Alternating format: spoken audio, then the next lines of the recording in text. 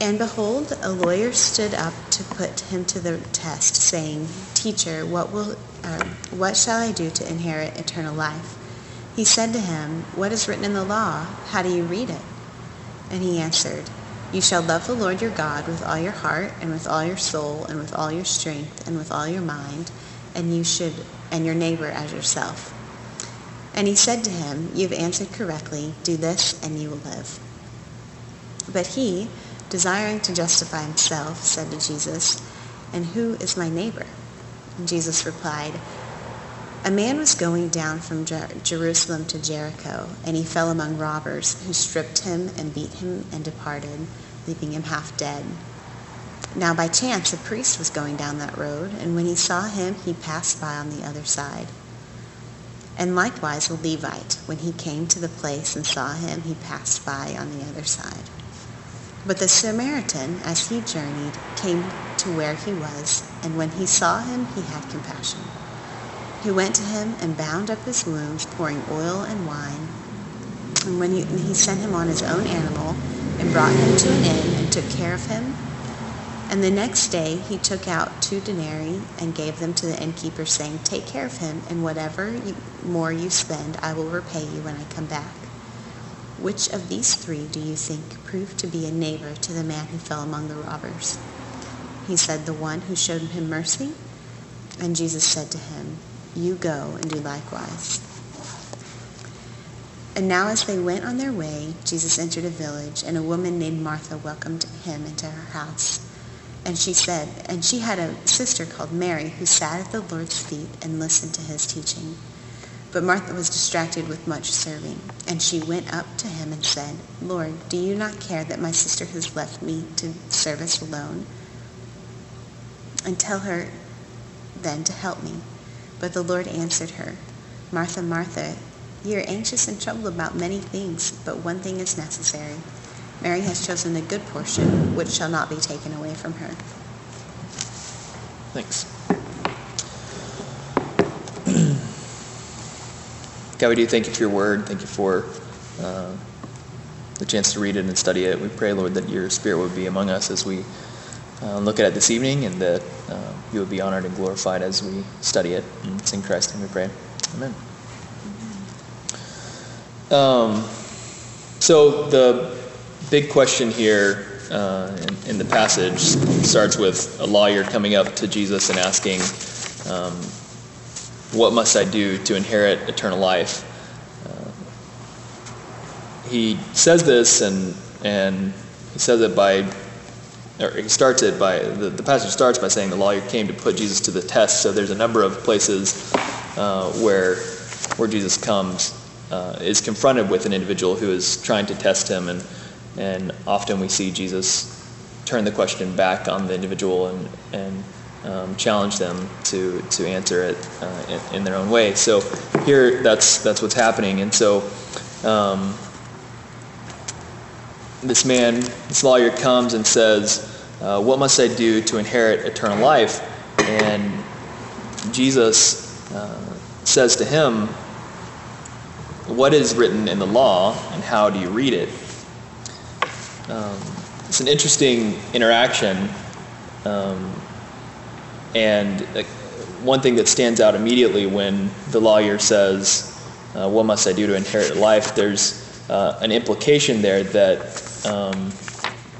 if there's a need to inherit eternal life and he's seeking a means to inherit it, then that must imply that there is a possibility that you could potentially not receive eternal life. And so from the outset, we're challenged with this reality that there's a possible judgment in the way that we live, in terms of there is a right way to live that allows us entrance into eternal life, and there is a wrong way that denies us that privilege. And interestingly, Jesus points this lawyer, this individual, back to the law and asks him, well, how do you read the law? What does the law say about inheriting eternal life?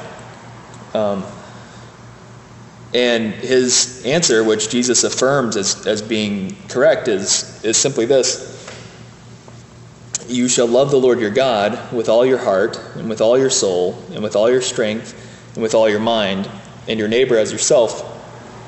And he also said to him, and so Jesus said to him, you have answered correctly, do this and you will live. So it seems like a pretty simple instruction, right? Love God and love your neighbor. So that's easy, right? I think it's obviously more complex than that, and the reality is that as we look through the rest of the passage, that it's not so simple a task to accomplish, and there are a number of difficulties that we'll look at. The first of which is who is my neighbor, and what does that look like, and how do we fail to fulfill this command in that respect? And the second is, how are we to love God? And the reality is that we fall short in that aspect as well.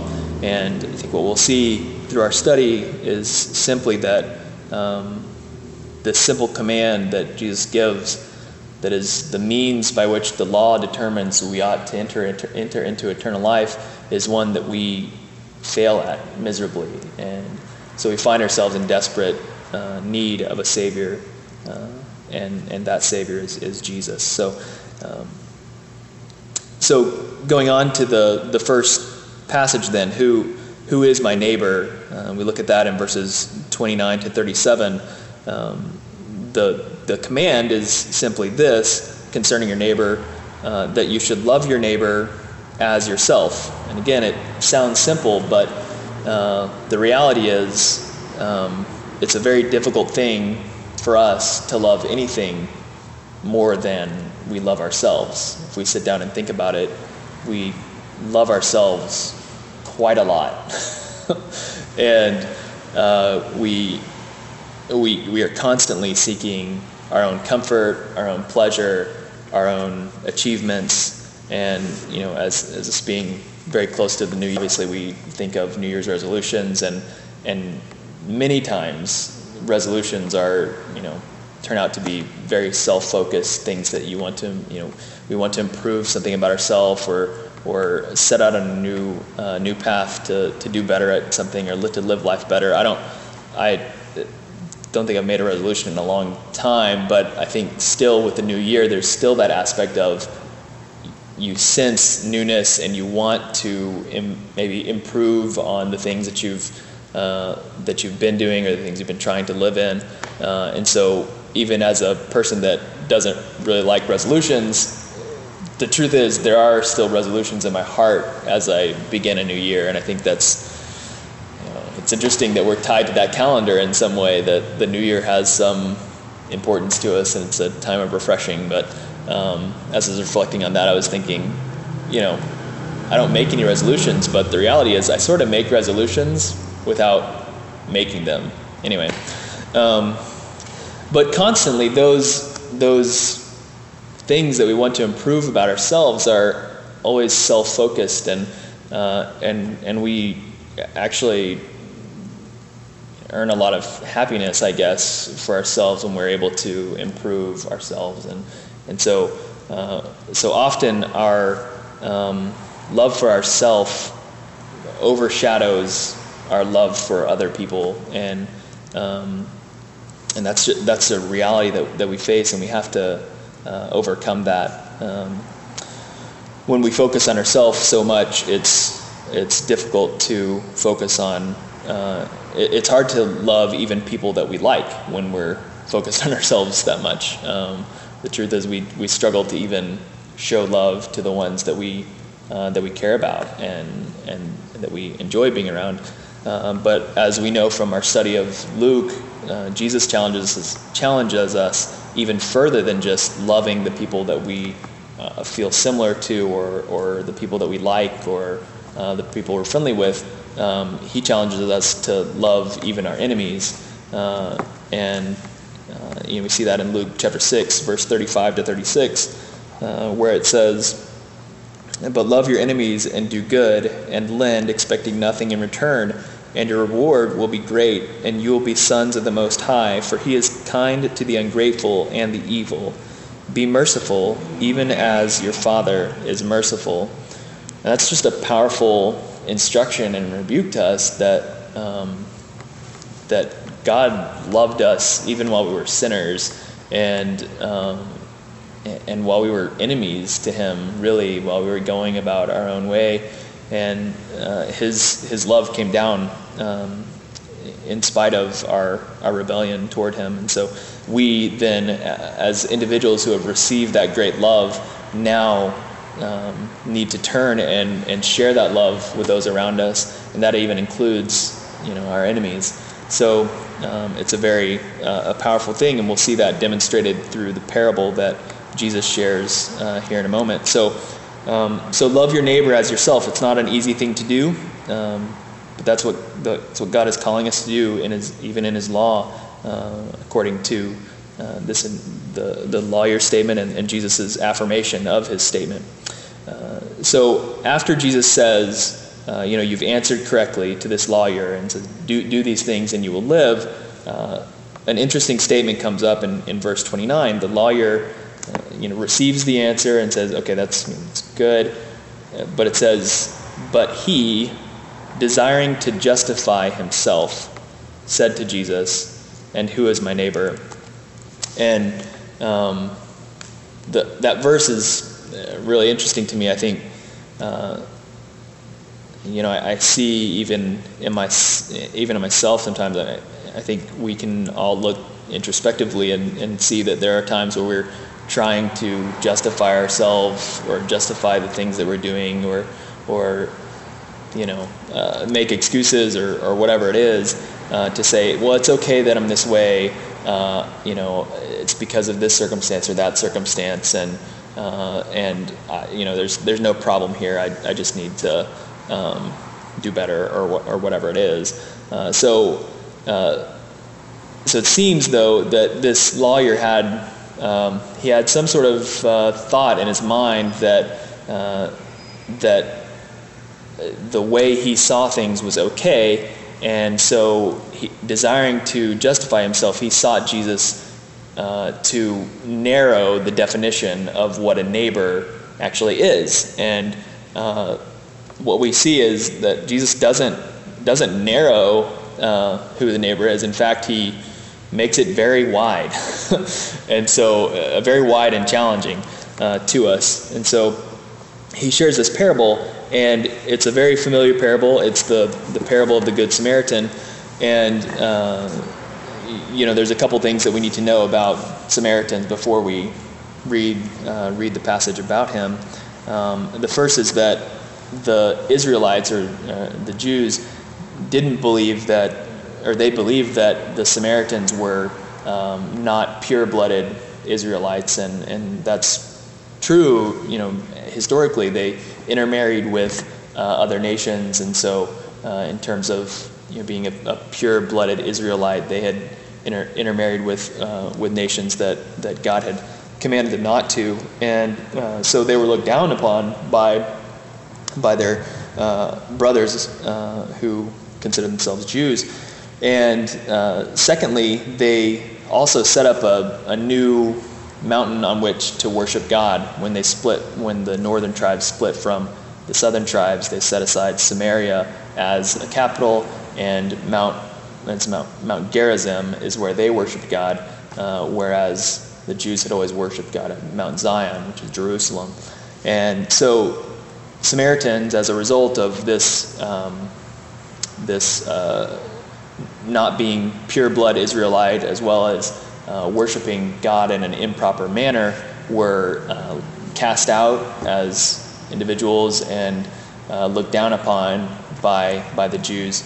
And so it would be very rare to see Samaritans interacting with Jews in a friendly manner. So with that background, we see this parable that Jesus shares with the lawyer to explain who is my neighbor to him. So it says this, starting in verse 30.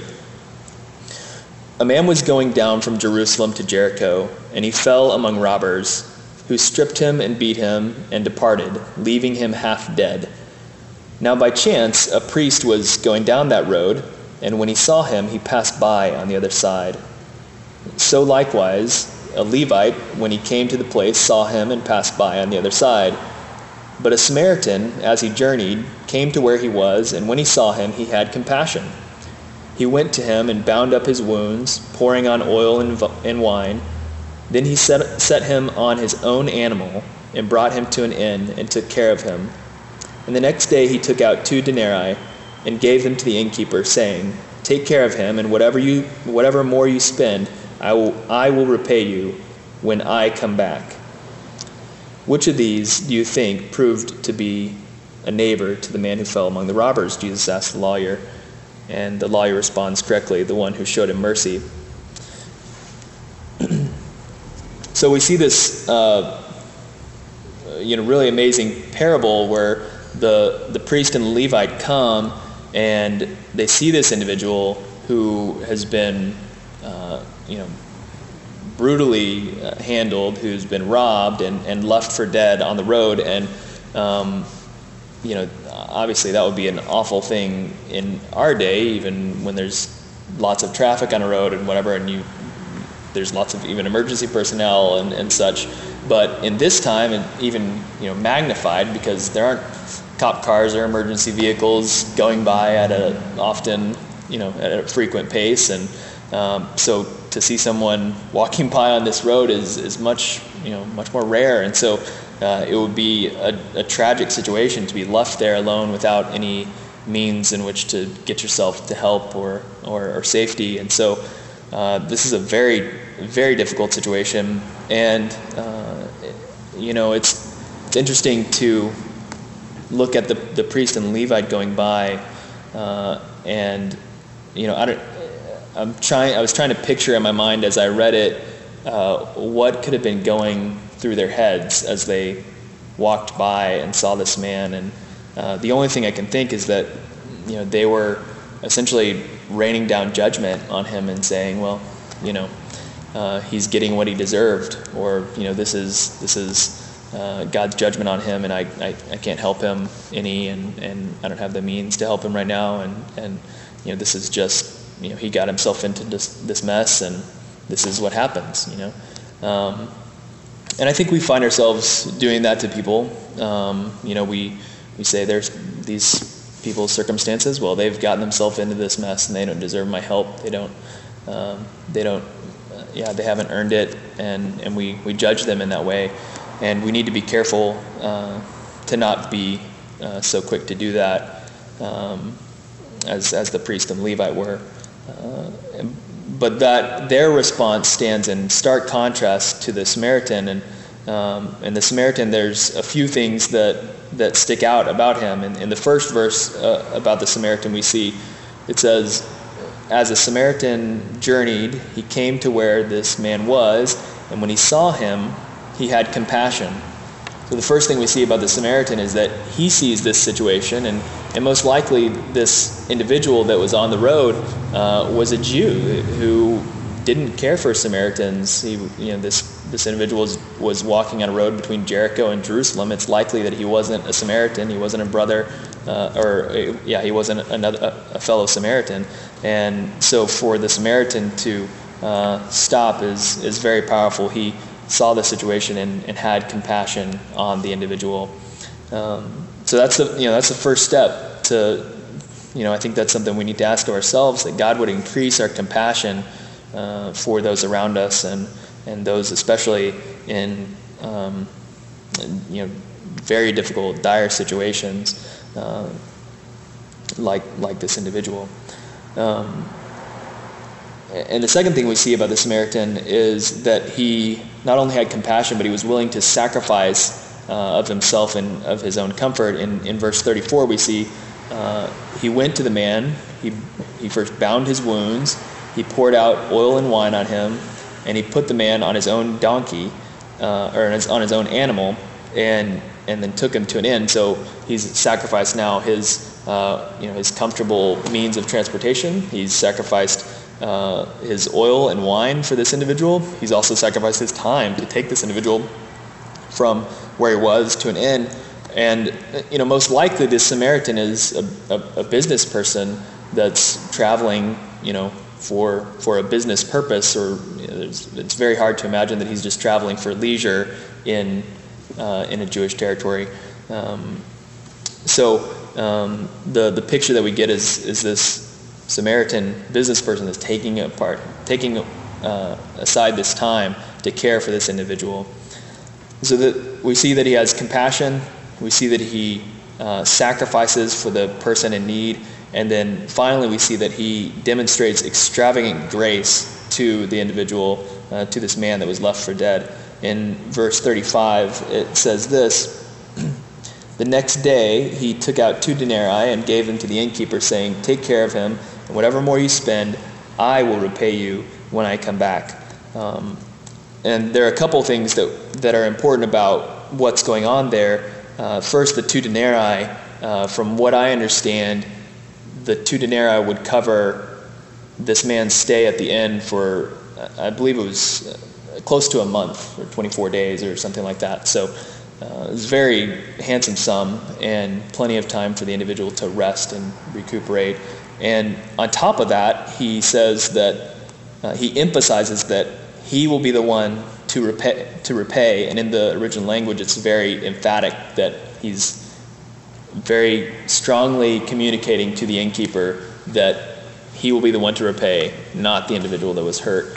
Not that the individual has any money because he was robbed,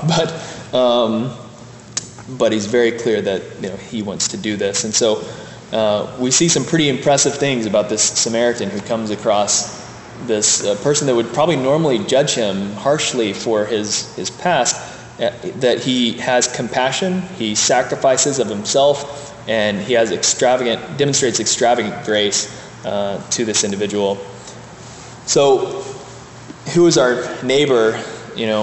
Ultimately it comes down to it can be really anybody.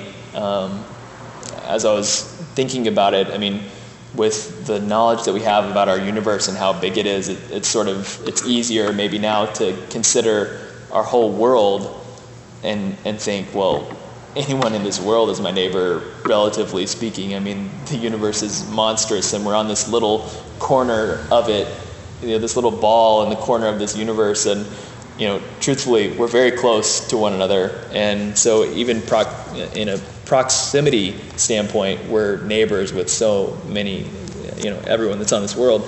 But not only that, but our neighbors aren't defined by our similarity to them or our agreement with individuals. Our neighbors are anybody that we see that's in need, who God gives us compassion for. Ultimately it's this, that our love for our neighbor is not contingent on our agreement with the individual, or even, our love for our neighbor is not contingent on our agreement with them, even on very important issues. So for the Samaritan and the Jew in this case, they have very strong disagreements. They disagree religiously and they disagree ethnically, and so those are very important parts of the individual's identity that they have a dissimilarity in and a disagreement about. And so we look at our world and think, well, those types of bridges can't be crossed in terms of helping one another and caring for each other. And the truth is that that's what God is calling us to love people in spite of differences that we may have of them, even on serious issues. And so our love and compassion should extend to really all people, all of our neighbors in this world. So we can learn that from the Samaritan, that our neighbor is not just someone that lives next door to us, but it could be anyone. Even as Christ says, we ought to love our enemy, and certainly that seems to be the case that's happening with the Samaritan in this parable. So after he tells this story, he asks the lawyer this question: which of these 3 men do you think proved to be a good neighbor to the man who fell among the robbers? And the lawyer answers correctly by saying, the one who showed him mercy. And then Jesus gives this instruction to the lawyer and to us that we ought to go and do likewise. So who is my neighbor? It's anyone on which God gives us compassion for. And we certainly, if we don't have compassion for individuals that are in need, we need to seek God that he would give us the compassion we need to help people in difficult circumstances. So first we see who our neighbor is, that it could be anybody. And second, we know who it is we need to love. We need to love all people. All people are God's creation. They're made in the image of God. And so we need to love our neighbors as God has called us to do so. And then secondly, we need to love God. And the second portion of this passage shows us a little bit more about that. But first I want to look at the verse where the command to love God comes from, and that's back in verse 27 again, where the lawyer answers to Jesus about how to inherit eternal life. He says, "You shall love the Lord your God with all your heart, and with all your soul, and with all your strength, and with all your mind." So, thinking about what it means to love God, and to me, some different aspects about God and characteristics about God popped into my head about things about God that I ought to love. So I'll list them for you, and then I actually want to look at Exodus 20, which is the Ten Commandments, and we can actually see them demonstrated there as well.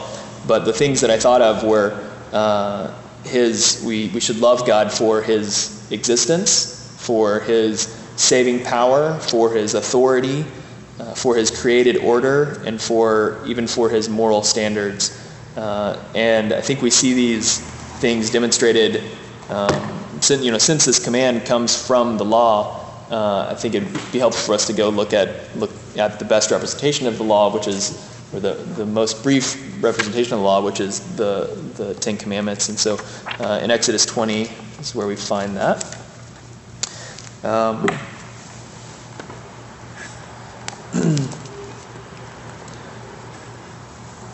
Exodus 20 starts out by saying this, and I think this is where we get our love for his existence. He says, "I am the Lord your God."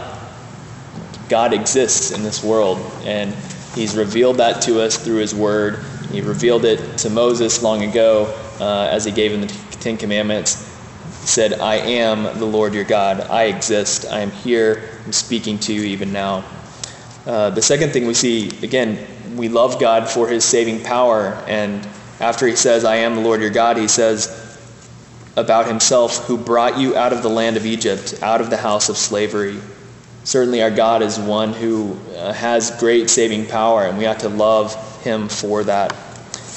Then the next few, he begins the formal portion of the Ten Commands, and the first few that are demonstrate God's authority. We ought to love God for his authority in and over our lives.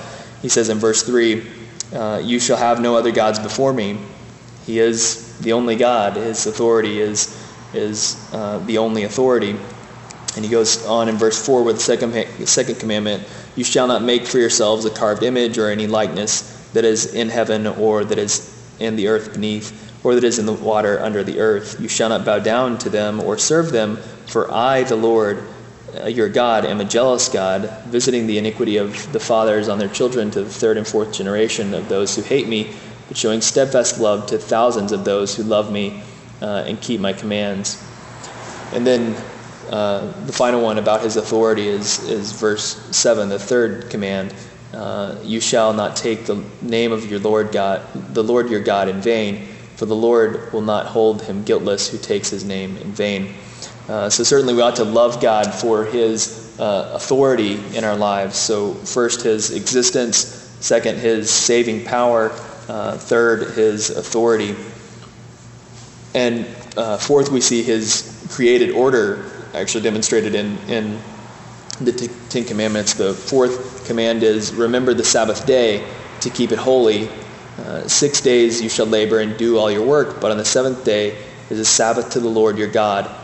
On it you shall not do any work, you or your son or your daughter, your male servant or your female servant, or your livestock, or the sojourner who is within your gates. For in 6 days the Lord made heaven and earth, the sea and all that is in them, and rested on the seventh day. Therefore the Lord blessed the Sabbath and made it a holy day. Now we could talk about Sabbath for a long time, and that'd be an important topic, and we'll probably do that at some point.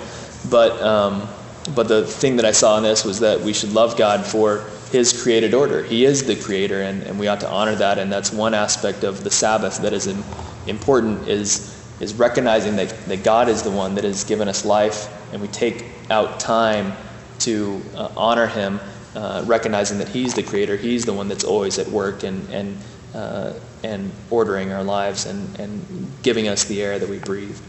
So we should honor him for his created order.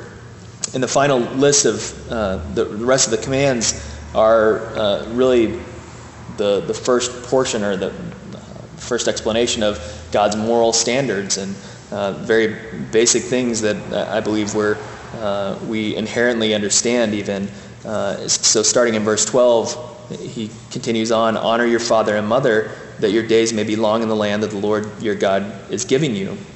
You shall not murder, you shall not commit adultery, you shall not steal, you shall not bear false witness against your neighbor, you shall not covet your neighbor's house, you shall not covet your neighbor's wife, or his male servant or female servant, or his ox, or his donkey, or anything that is your neighbor's.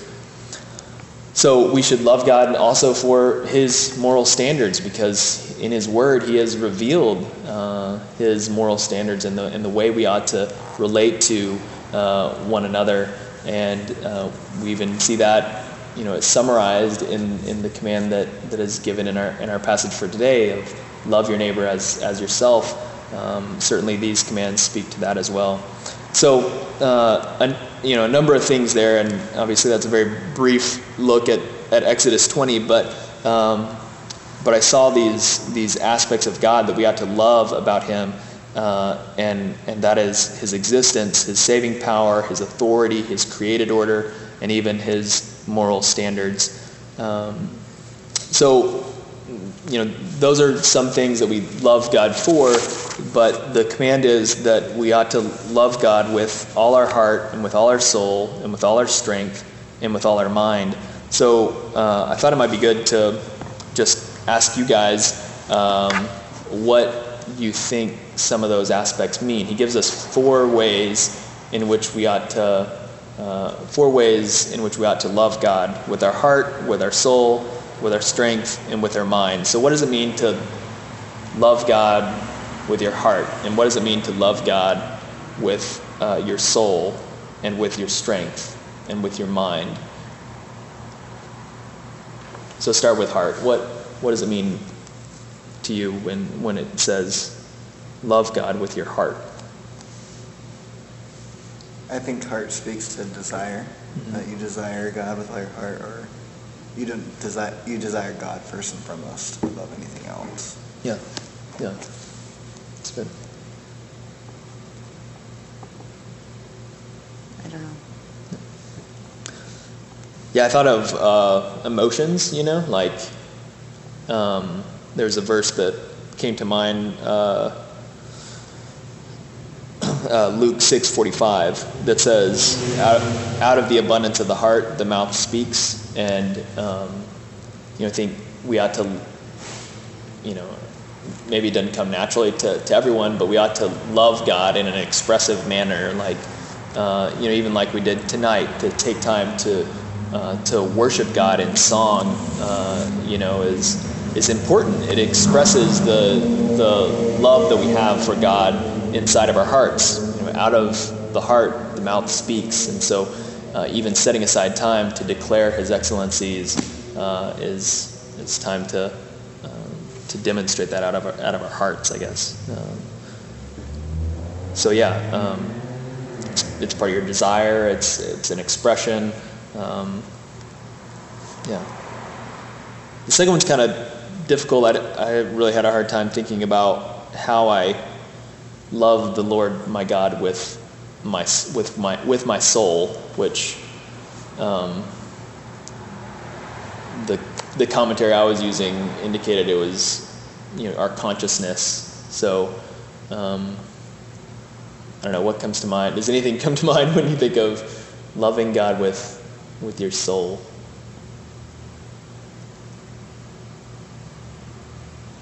Well, if it's consciousness, I guess you could look at it as a intention, or being Yeah. intentional, or a committed Yeah. decision that Yeah. you make.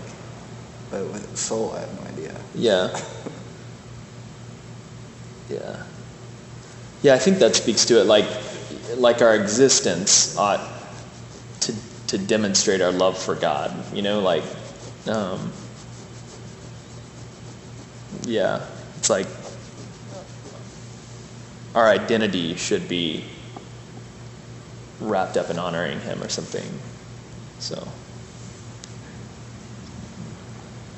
yeah, I struggle with that one quite a bit, but the last two are maybe a little easier.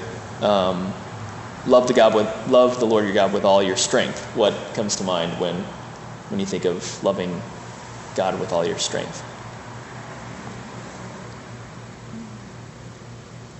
Like working with your physical body in a way that honors Yeah. God.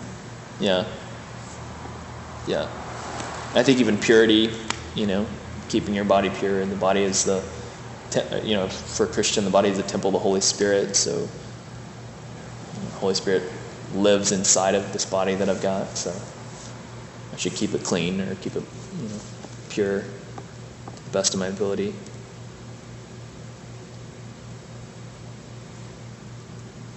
Okay, and finally, love the Lord your God with all of your mind.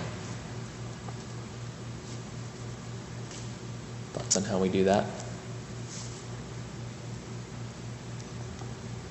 I'm not sure if this is more soul or mind, but pray continually. Yeah. Yeah.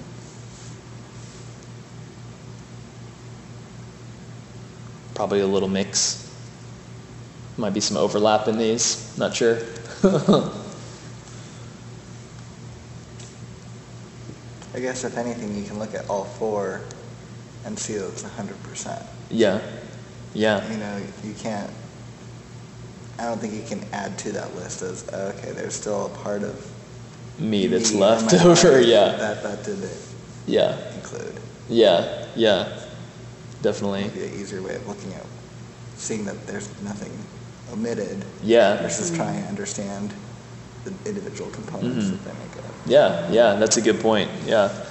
Yeah. It's certainly emphasizing to us this importance that we should love God with all that we are, with all that identifies us. Every part, every concept should demonstrate love for God. With mind, I think of just our intellect, even our understanding of things, and whatever talent or information that you have that God has given you, should exalt Him with that. So whether it's an ability to be a good salesman, or understanding of plants and landscape architecture, or maybe an accountant,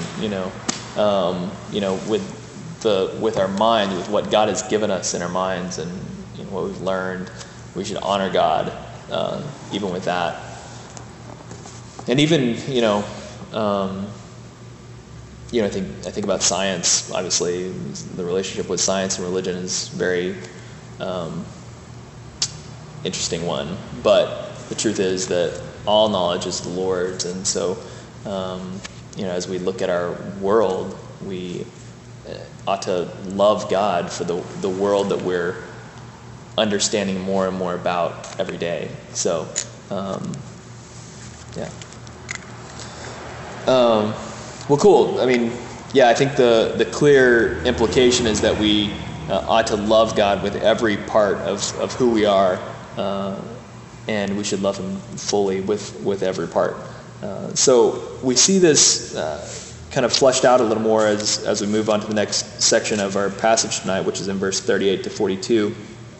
And this is a new story, and it's the interaction of Martha and Mary as Jesus and His disciples come to meet them. And so I'll read through this little story and then just have some reflection on it. So starting in verse 38. Now as they went on their way, Jesus entered a village, and a woman named Martha welcomed him into her house. And she had a sister called Mary who sat at the Lord's feet and listened to his teaching. But Martha was distracted with much serving, and she went up to him and said, "Lord, do you not care that my sister has left me to serve alone? Tell her then to help me." But the Lord answered her, "Martha, Martha, you are anxious and troubled about many things, but one thing is necessary. Mary has chosen the good portion, which will not be taken away from her." This is always a interesting passage of two types of individuals: one that wants to sit and just bask in the presence of the Lord, and one that's busy about doing things. And Martha always gets a bum rap in this deal. I feel like, well, who's going to make the meal? Someone's got to make the meal, right? It seems pretty important to feed these individuals. So she seems to get a harsh word here. But I wanted to look at just a few things that I see in this passage. And first is, what isn't said in this passage is that the command isn't to just sit and do nothing. I guess the glorifying of Mary's attitude in the situation was that that she sat at the Lord's feet and listened to his teaching. But it's not saying, by saying that it's a good thing to just sit and do nothing all the time and just relax all the time and do that. This is a special circumstance in reality. Like, Jesus, the Son of God, has come into the house, and for whatever reason, Mary has recognized his importance and has decided that she's going to sit and listen to his teaching. And so the command isn't sit and do nothing. It's the Lord is present, and that's the most important thing that we ought to seek after, is his presence. And what we do see it saying is that in Jesus's sort of rebuke to Martha, it's that Martha is two things. She's anxious and troubled about the things that she's doing. So she's preparing this dinner, and she's anxious about it. That's the only thing in her mind is this dinner, and not the fact that the Lord Jesus is in her house, and here. And so one thing that we see is that we don't need to be anxious and troubled when the presence of the Lord is available to us. And the reality is, a lot of times in our lives, I think I recognize about this myself, that in relation to God, I'm more naturally a Martha, and in relationship to myself, I'm more naturally a Mary. I'm perfectly fine to sit around and, play a game on my Kindle, or, do nothing, or hang out and watch TV or whatever, but it's much harder for me to sit and just be before the Lord and to take that time and to make that time. It's much easier to spend extra time on my own desires or things I want to do, rather than resting in God and taking apart time to spend with the Lord. Now, again, not saying it's bad to have a night where you watch TV or watch a show or play a game or whatever. Certainly we enjoy plenty of those things, and those are good things. But we do need to realize that the presence of the Lord is available to us, and we need to take advantage of it. And we need to, be more like Mary in that, and take time to spend in the presence of the Lord as much as we're able. And so, again, more often I'm Martha in relationship to God. More often I want to get busy doing things for God. I don't want to sit in His presence. I want to do things for Him. I want to, study for the sermon, or study for the Bible study, or go on the prayer walk, or whatever it is. Like, want to accomplish activities. It's what I tend towards, and I think that's how a lot of us can be. We want to do our reading plan, or whatever it is. We want to check it off, and a lot of times that's us being like Martha. We just want to accomplish a task, when what God is really calling us to do is sit with Him to learn from him and to lay our lives before him and to listen and instead of talking, and so in this passage we see that we shouldn't be anxious and troubled when the presence of the Lord is available to us, and we should challenge ourselves to be more like Mary in relation to God, and maybe more like Martha in relation to ourselves, taking care of the things we need to take care of, but and therefore making time to spend with the Lord. So one thing is clear from this passage, and as I reflect on who is my neighbor and how I'm supposed to love God, I think we see in both aspects we fail all the time in loving our neighbors, and we fail all the time in loving God in the proper way that we ought to. And what that demonstrates to me is simply that we're in desperate need of a Savior. And the answer that Jesus gives to the lawyer is from the law. It's from the law, and in some respect, some might say, well, Jesus is saying that you can inherit eternal life through the law, and he is saying that, But the reality is, in order to do that, you have to fulfill the whole law. And the truth is, we can't fulfill the whole law. And in these two passages, we see that pointed out to us. Even the lawyer who answered correctly about what the law says about inheriting eternal life, he sought to justify himself.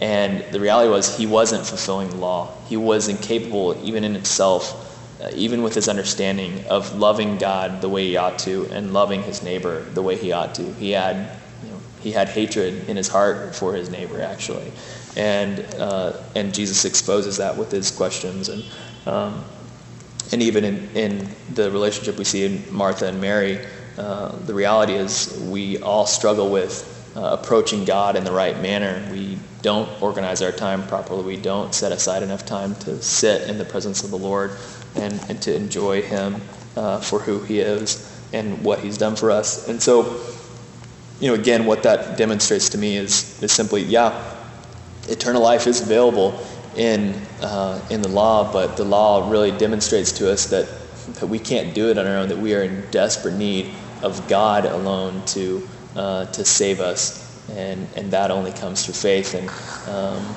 I think the cool thing is that the law demonstrated that to people before Christ even came, and it demonstrates it to us now, because the reality is, in the New Testament we see many Old Testament individuals who in Hebrews 11 are said to be among the witnesses in heaven, and so the thing that pointed them to their need of God to save them was the fact that they couldn't fulfill the law, and we see that even today, that we can't fulfill the law. We need Jesus Christ to fulfill it for us, and praise be to God that he did, and that he has become our Savior. So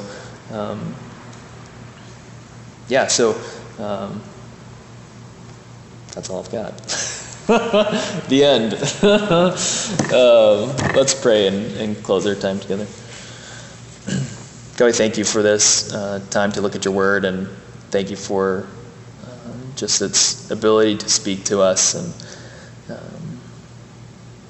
God, it's faithfully cared for us, and we thank you that it's been preserved in such an amazing way that we can study it the way we can. And thank you for your Holy Spirit, who convicts us and directs us as we seek to understand it. And God, we pray that we would love you with all that we are, for all that you've done for us, and that, Lord, that understanding of your love for us would overflow in our love for others, that we would love our neighbors more than we love ourselves, that we would put their interests over ours. Lord, we need your grace to do that. We can't do it on our own. We are too selfish and self-centered. Thank you for this word that you've given us, and We pray, Lord, that you would apply it to our lives. It's in Christ's name we pray. Amen.